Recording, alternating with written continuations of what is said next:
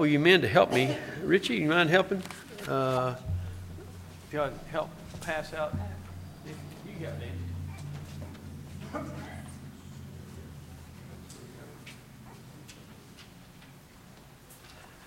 All right, we have only 2 Wednesday nights in June, and we take off the month of July, and we'll start back in August with a new study. But what I'm wanting to do as we finish out this week and next week, we're wanting to finalize our study of this rightly dividing the word of truth.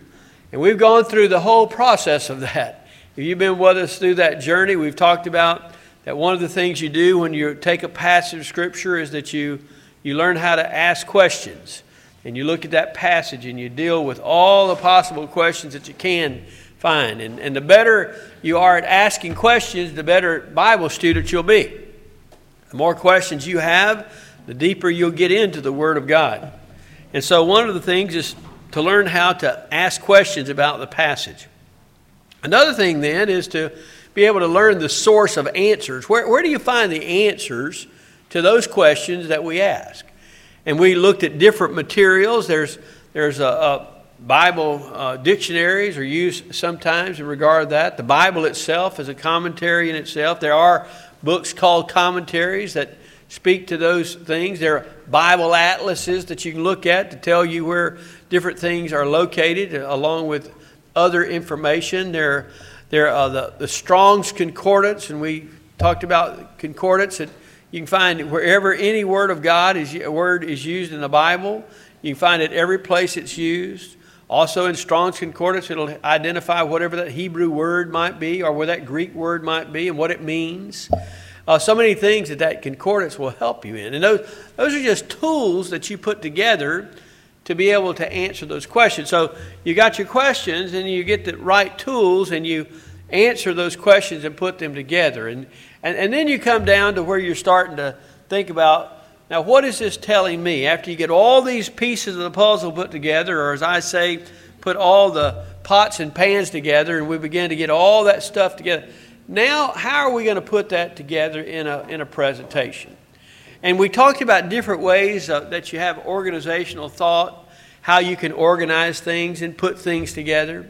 And we talked about that to a great degree. We talked about all the way to the point of how you present things, and one of the ways that you present things is topical. You can use a topical presentation, or you can use what is called an expository presentation, or you can do anything. And then it has to do with how you're going to present it. Are you going to do it in a manuscript form, remember that? Or if you're going to extensive outline or extemporaneous, how are you going to present that material once you learn it? Well, I gave to you a passage, and that passage was Matthew 22:15 through 22. Y'all remember that? Y'all remember y'all are supposed to be working on that? Do y'all remember that? This means yes. This means no. This means you were asleep and don't know.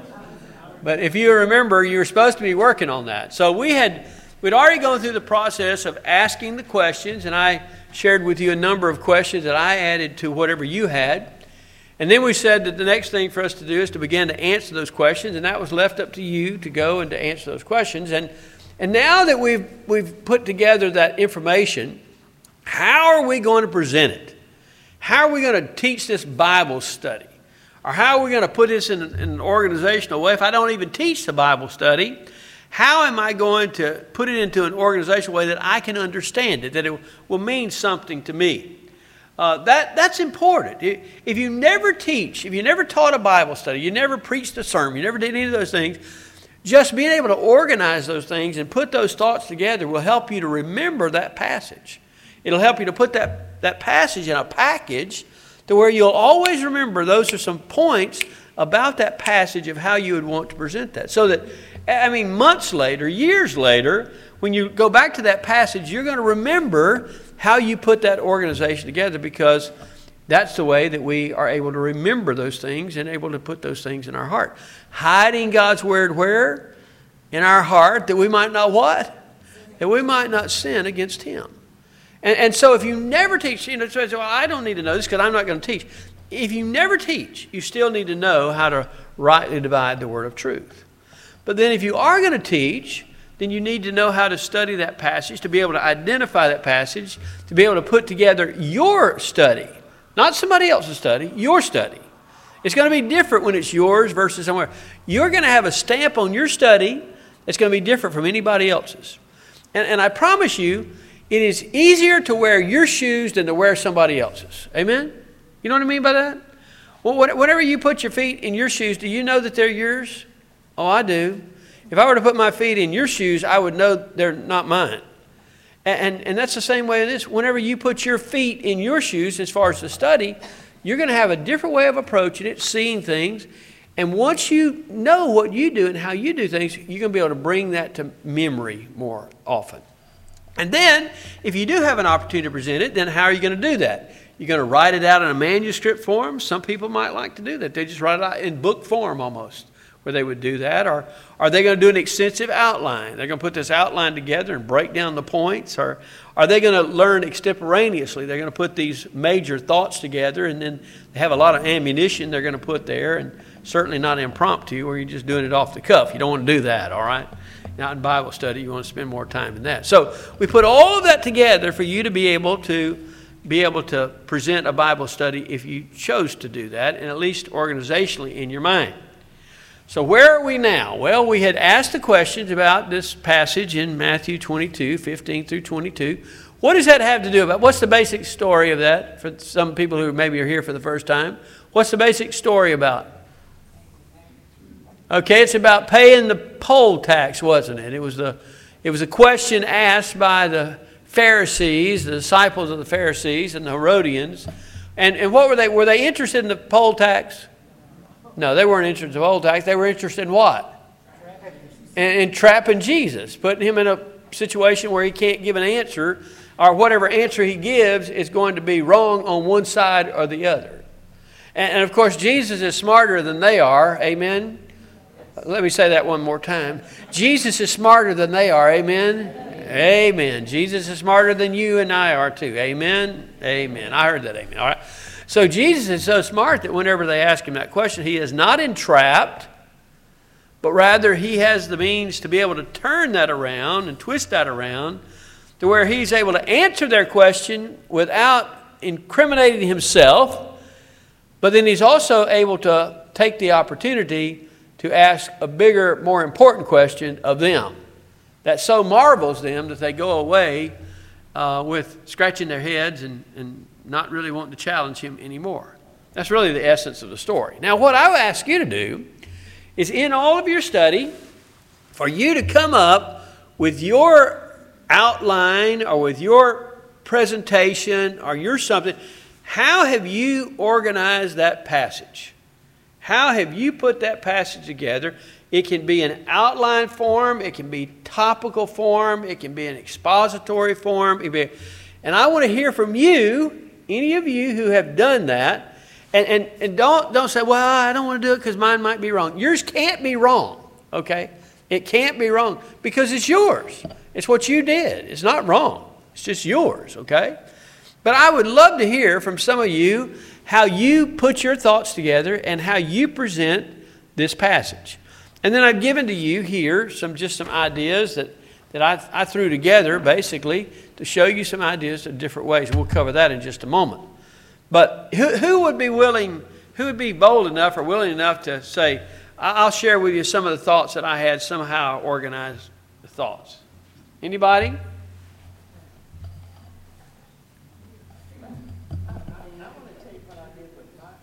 All right, Kathy, do you want to come up here?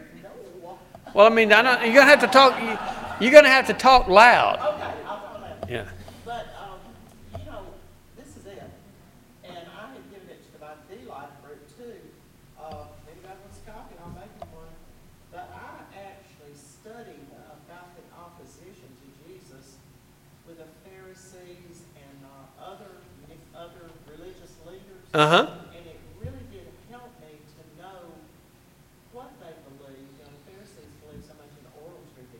Uh-huh. And it helped me to do that. And, we have to, and the Herodians are mentioned, and they're very rarely ever mentioned in this passage. Right. Two other right. New Testament. So I wanted to know about that. So we were studying the Gospels in D-Life and also studying, in Luke. And Yeah. messages and Sunday school. And so I wanted to know about these religious leaders because I think they're all throughout this. He calls them hypocrites, and we know that they're trying to trap him. Right. So and all that.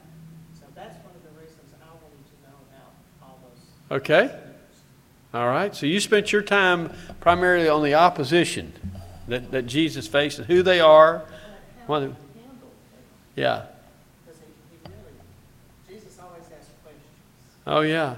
He Yeah. always asks questions. Good point. Good point. All right. Thank you. Danny, did you have something?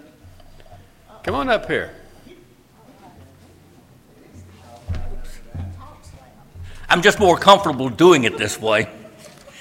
But the way I did it was as a sort of an expository outline, a bit of a verse presentation. And in doing that, I wanted to look at the context too.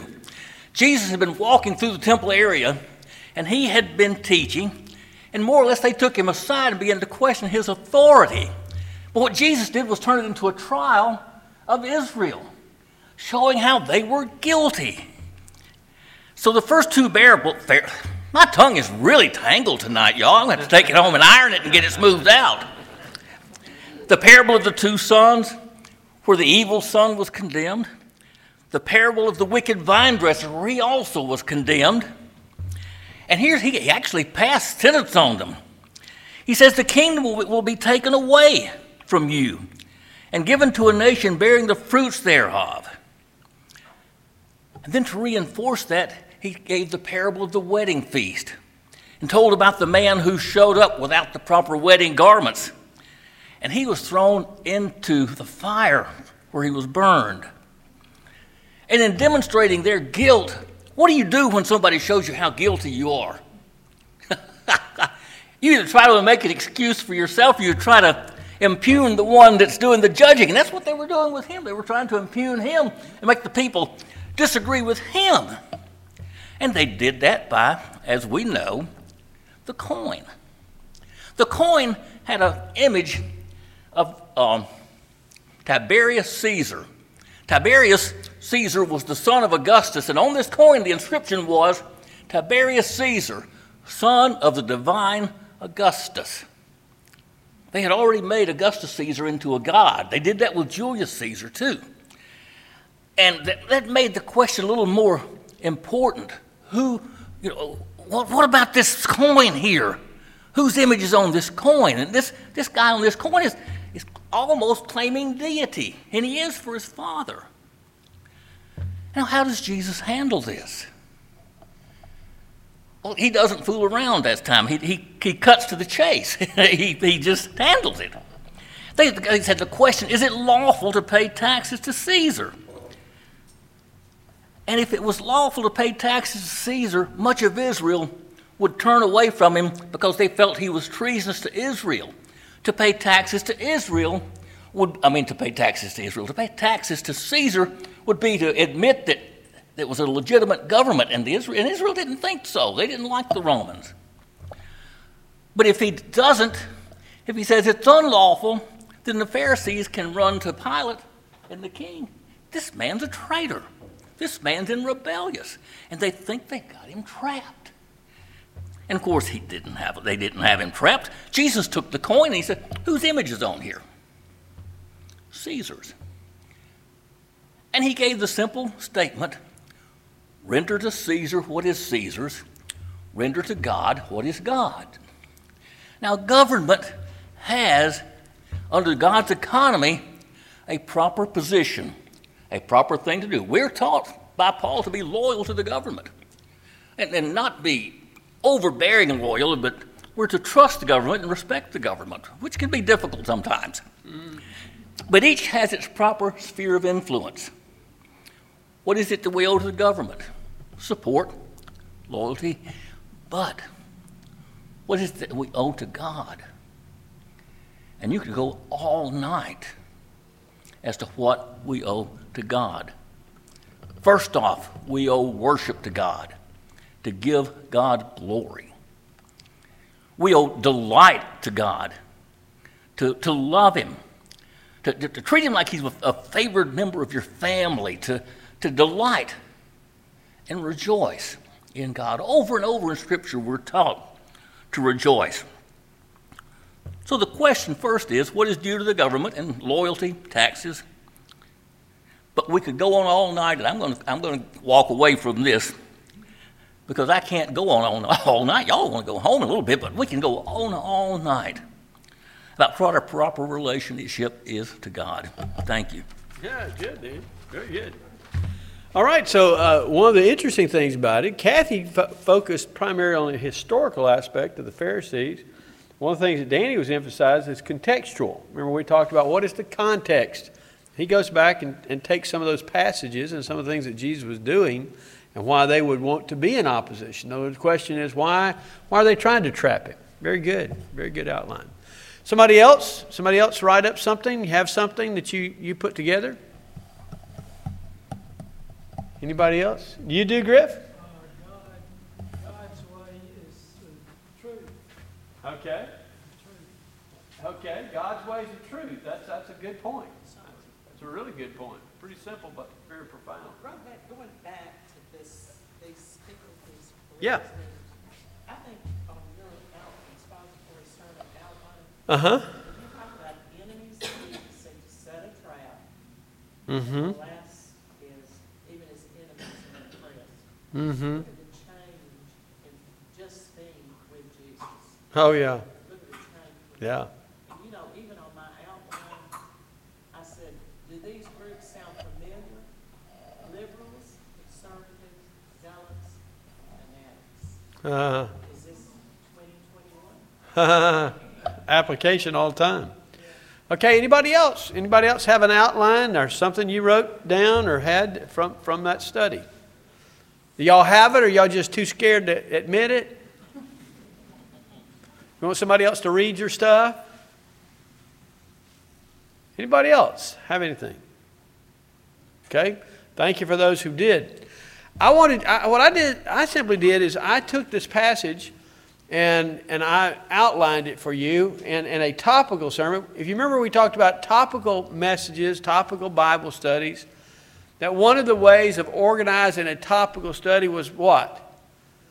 Alliteration. You remember that? Alliteration. What's alliteration?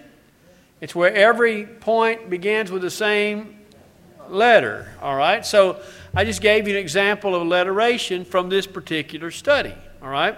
So look at that topical sermon or topical study. It has the opposition. Look in your passage there at the opposition. In those verses, it identifies the opposition. Who are those opposition verses? The disciples of the Pharisees and who? And the Herodians. Okay, so it identifies it very, very simply. Then the obstacle. All right, the obstacle. The obstacle is the fact that they're trying to entrap him, and they want to entrap him with that coin, right? With that coin. They're asking him about that. Now, they came along and they were bragging about how he doesn't defer to anyone and everything else, but it's all about, should we pay the poll tax? Well, then there is the observation. What was the observation that's in that passage? Whose observation? It's Jesus' observation of who? Of those people asking him the question. Remember, he has the insight of God. He knows what their thoughts and their attitudes are. So he calls them what? What did he call them? He called them hypocrites. Why are you trying to do this? You're not really sincere in what you're saying and saying I defer to no one. So he has this observation of knowing what their heart is, what they're trying to do. And then the opportunity. What was the opportunity? Jesus took the opportunity of taking, when they asked about the poll tax, he took that as an opportunity to say, what kind of coin do you use? Who's on the coin? And the real opportunity is this: give unto Caesar that which is Caesar's, made in his image. But what's the real opportunity? But give unto God that which is made in his image. All right? So that's the opportunity that Jesus had. Now, what I want you to do, and what I want you to do next week, okay, because we're finished up this next week, and I'm wanting you to spend a little bit of time on this. I really want you to do this. I want you to take one letter, all right? Take a letter A or a letter I, or a letter P, or T, or whatever, I want you to just take one letter, okay? And I want you to give me at least 3 points. It can be 4 or 5. I want you to give me at least 3 or 4 points that's an alliteration out of this study. All right? An alliteration is out of this study. It's topical, but each one of those letters is going to be a point. Each one of them starts saying a point that identifies those things. You can build off of this where it says opposition, obstacle, observation, opportunity. You can take those same things and what would be the T words? Now, you'd say, well, how in the world am I supposed to do that? Well, if you were trying to find a word that means the same thing as another word, and you want to find it and it starts with the same letter, what do you look at? You don't look in a dictionary. What do you look at? A thesaurus. You know, a thesaurus. You've all looked at one of those lately? You look up that word, and it'll give you all the other words that mean that. That will mean the same thing, and find out if any of them start with your letter, you know. Now, that's just giving you a practice of being able to get some kind of idea of how you would put those things together. Some things flow better than other things, but it's still a practice. If you'll just force it into it, you'll learn how to put and organize that into some kind of alliteration. All right? Now, instead of just a topical sermon, I want you to see the expository sermon. Now, what's the expository sermon? Remember, topical, we get a theme, and then we're trying to fit those verses into that theme of what we're saying. But expository is what? It's exposing what the word says. It's just simply exposing. So it's just another way of verbalizing, putting into a sentence form or statement form what that particular verse is saying or what those particular verses are saying. So look what it says here as this expository sermon. The enemies of Jesus seek to set a trap. That's in what? Verses 15 through 16a. I mean, we're breaking it down in not just verses, into the parts of verses. So who are those enemies? Pharisees, disciples of Pharisees, Herodians, and they're going to set a trap. The first thing they do in the setting the trap is they do what? Flattery of Jesus from insincere hearts. What did they say? I mean, look at it in 16b. You see it right there. They said, we know that you are defer to no one. You're not partial to anyone. And we want you to tell us what is the truth because you teach truth. And are they sincere about that? No, they're not sincere about that. We know it because Jesus says they're not. But that's just simply a statement. Look at 17. The question with no appropriate answer. What was the question? Is it lawful for us to pay poll tax? And it has no appropriate answer because Danny was talking about this a minute ago. Any answer he gave, he's going to be for somebody and against somebody. He's going to be accepted and he's going to be opposed. So they have thought of, wouldn't you like to see them sitting around their table trying to, now what question can we ask him? How can we entrap him? And somebody says, well, I'll tell you what, let's come up with a poll tax. Because he'll be entrapped by that. And don't you know that guy got a star that day because he came up with that question. They thought they had him trapped. If they'd asked you that question, they would have probably had you trapped, and me too, right? Because you had to come down one way or the other. Well, that's the question. Look at verse 18. The perception and wisdom of Jesus. What did he do before he ever answered the question that they asked? He reveals their heart. You hypocrites. Why does he know they are a hypocrite? Because he knows their heart. He knows their intention of their heart. So that's very simply a statement of what that is in verse 18. Then in verses 19 through 21a, you have the unexpected answer. What was the unexpected answer? He didn't answer about the poll tax. He asked about the what? The coin. Okay? Well, they weren't expecting him to ask about the coin. And whenever he asked about the coin, he asked the question, getting the coin, whose image or likeness is this coin made in? And they said Caesar's. What was his? Then render to Caesar whatever is made in the image of Caesar. Right? So that is the unexpected answer. And he was able to give that answer and not be offensive to anyone. not to cause anybody to rise up in opposition to him. But look at the next thing. The more than you ask for truth. Isn't it interesting in God's Word, if there's one thing that will impress you about Jesus more and more, is that Jesus always gives you more than you ask for. He always is going to give you more than you ask for. He's going to give you an answer more, go deeper than where you think he's going to go. And so this is the more than you ask for truth. What is the more than you ask for truth? He didn't just say, render to Caesar what is made in the image of Caesar. He says what? Render to what? Render to God that which is made in the image of God. And the more to is the fact that he already knows that the Word of God, the Torah, in the Pentateuch, and the book of Genesis, it already tells us who we're made in the image of.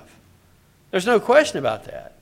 The Jews would have known very deliberately whose image they were made in. They were made in the image of God. So what was the more than you asked for truth? Give the coin to Caesar all day long. But while you're faithfully giving your coin to Caesar, make sure you give your heart to God. That's the more than that. And then the last thing was simply in verse 22. Even his enemies were or are impressed. They went away amazed. They went away in a sense of awe. They went very, very much caught up in the fact of how he answered. And it's interesting to me that happens throughout the Scripture in what Jesus does. Jesus many times, for those people who come and who will try to oppose him, try to ask him questions, when he gives them the answer that he gives, they walk away amazed, even his enemies. In some passages it says they walked away and never did they question him again. I can understand that. Whenever you ask the question and you get that kind of answer back, it would make you say, I'm never going to ask another question. I'm going to be quiet when I'm around him because he gives more than what you're asking for, right?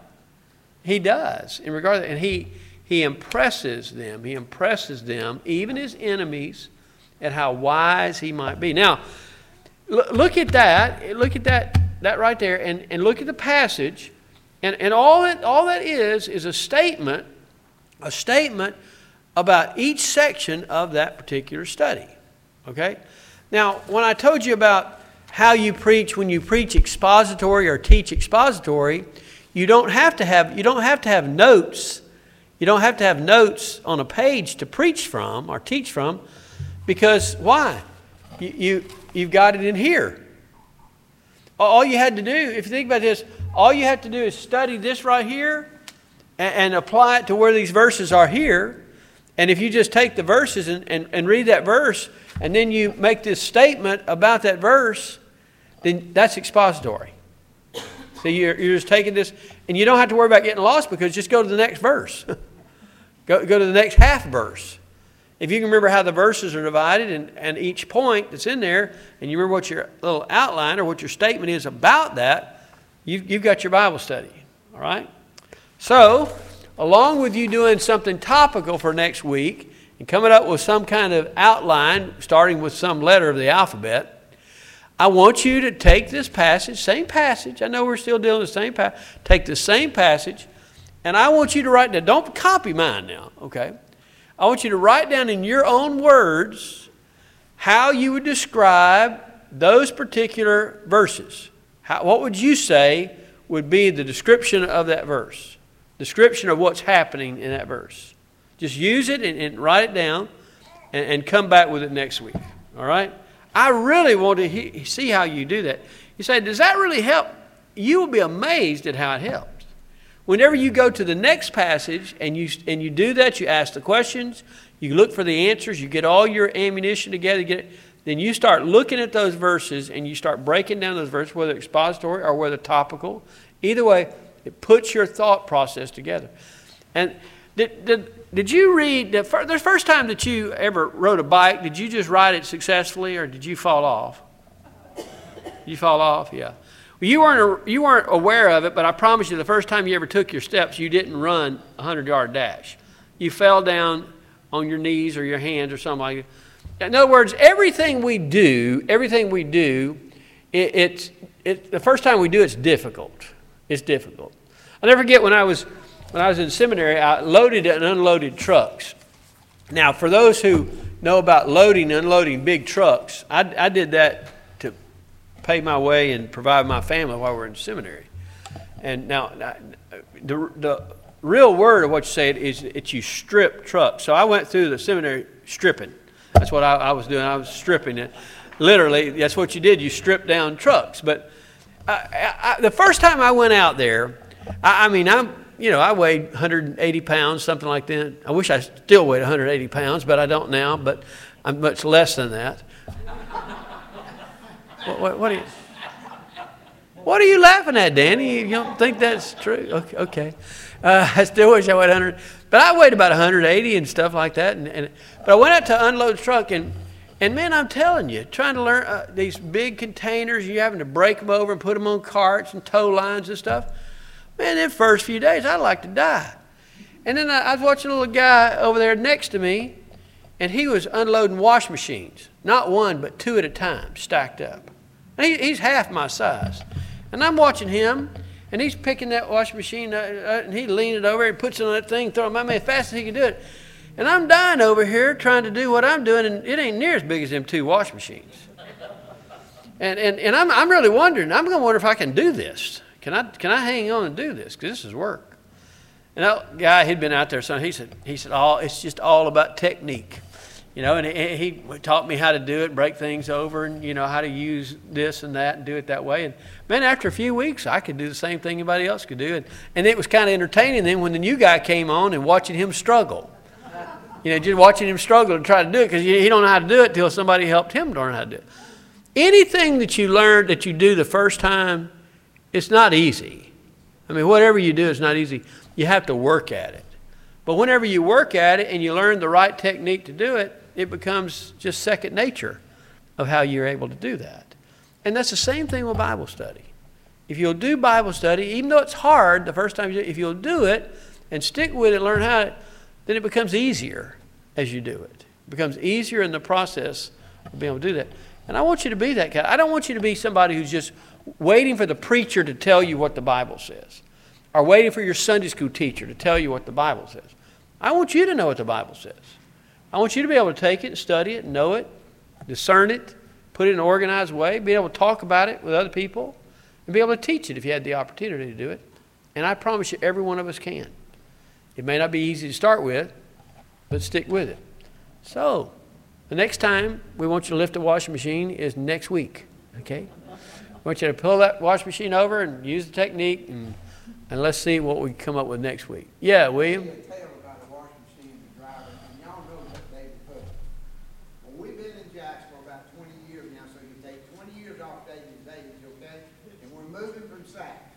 Steve G. Wood was out that day, was all moving our stuff up there. David brought it with him. Well, I was going to get in there and help him take that washer and dryer, put it back to that truck. Well, David said, wait a minute, he just picked that up and set it up in there. And then he got that dryer and put it in there. I'm going to tell y'all, David used to be a real man. So when we got up to the house, I was going to help him unload. He said, why don't you just move out? He unloaded from all this stuff and hooked them up. Yeah. That's David Phillips 20 years ago. Yeah, well, he's just strong. He probably didn't even need technique. For us smaller guys, we need technique. All right. God bless you. We'll see you next week.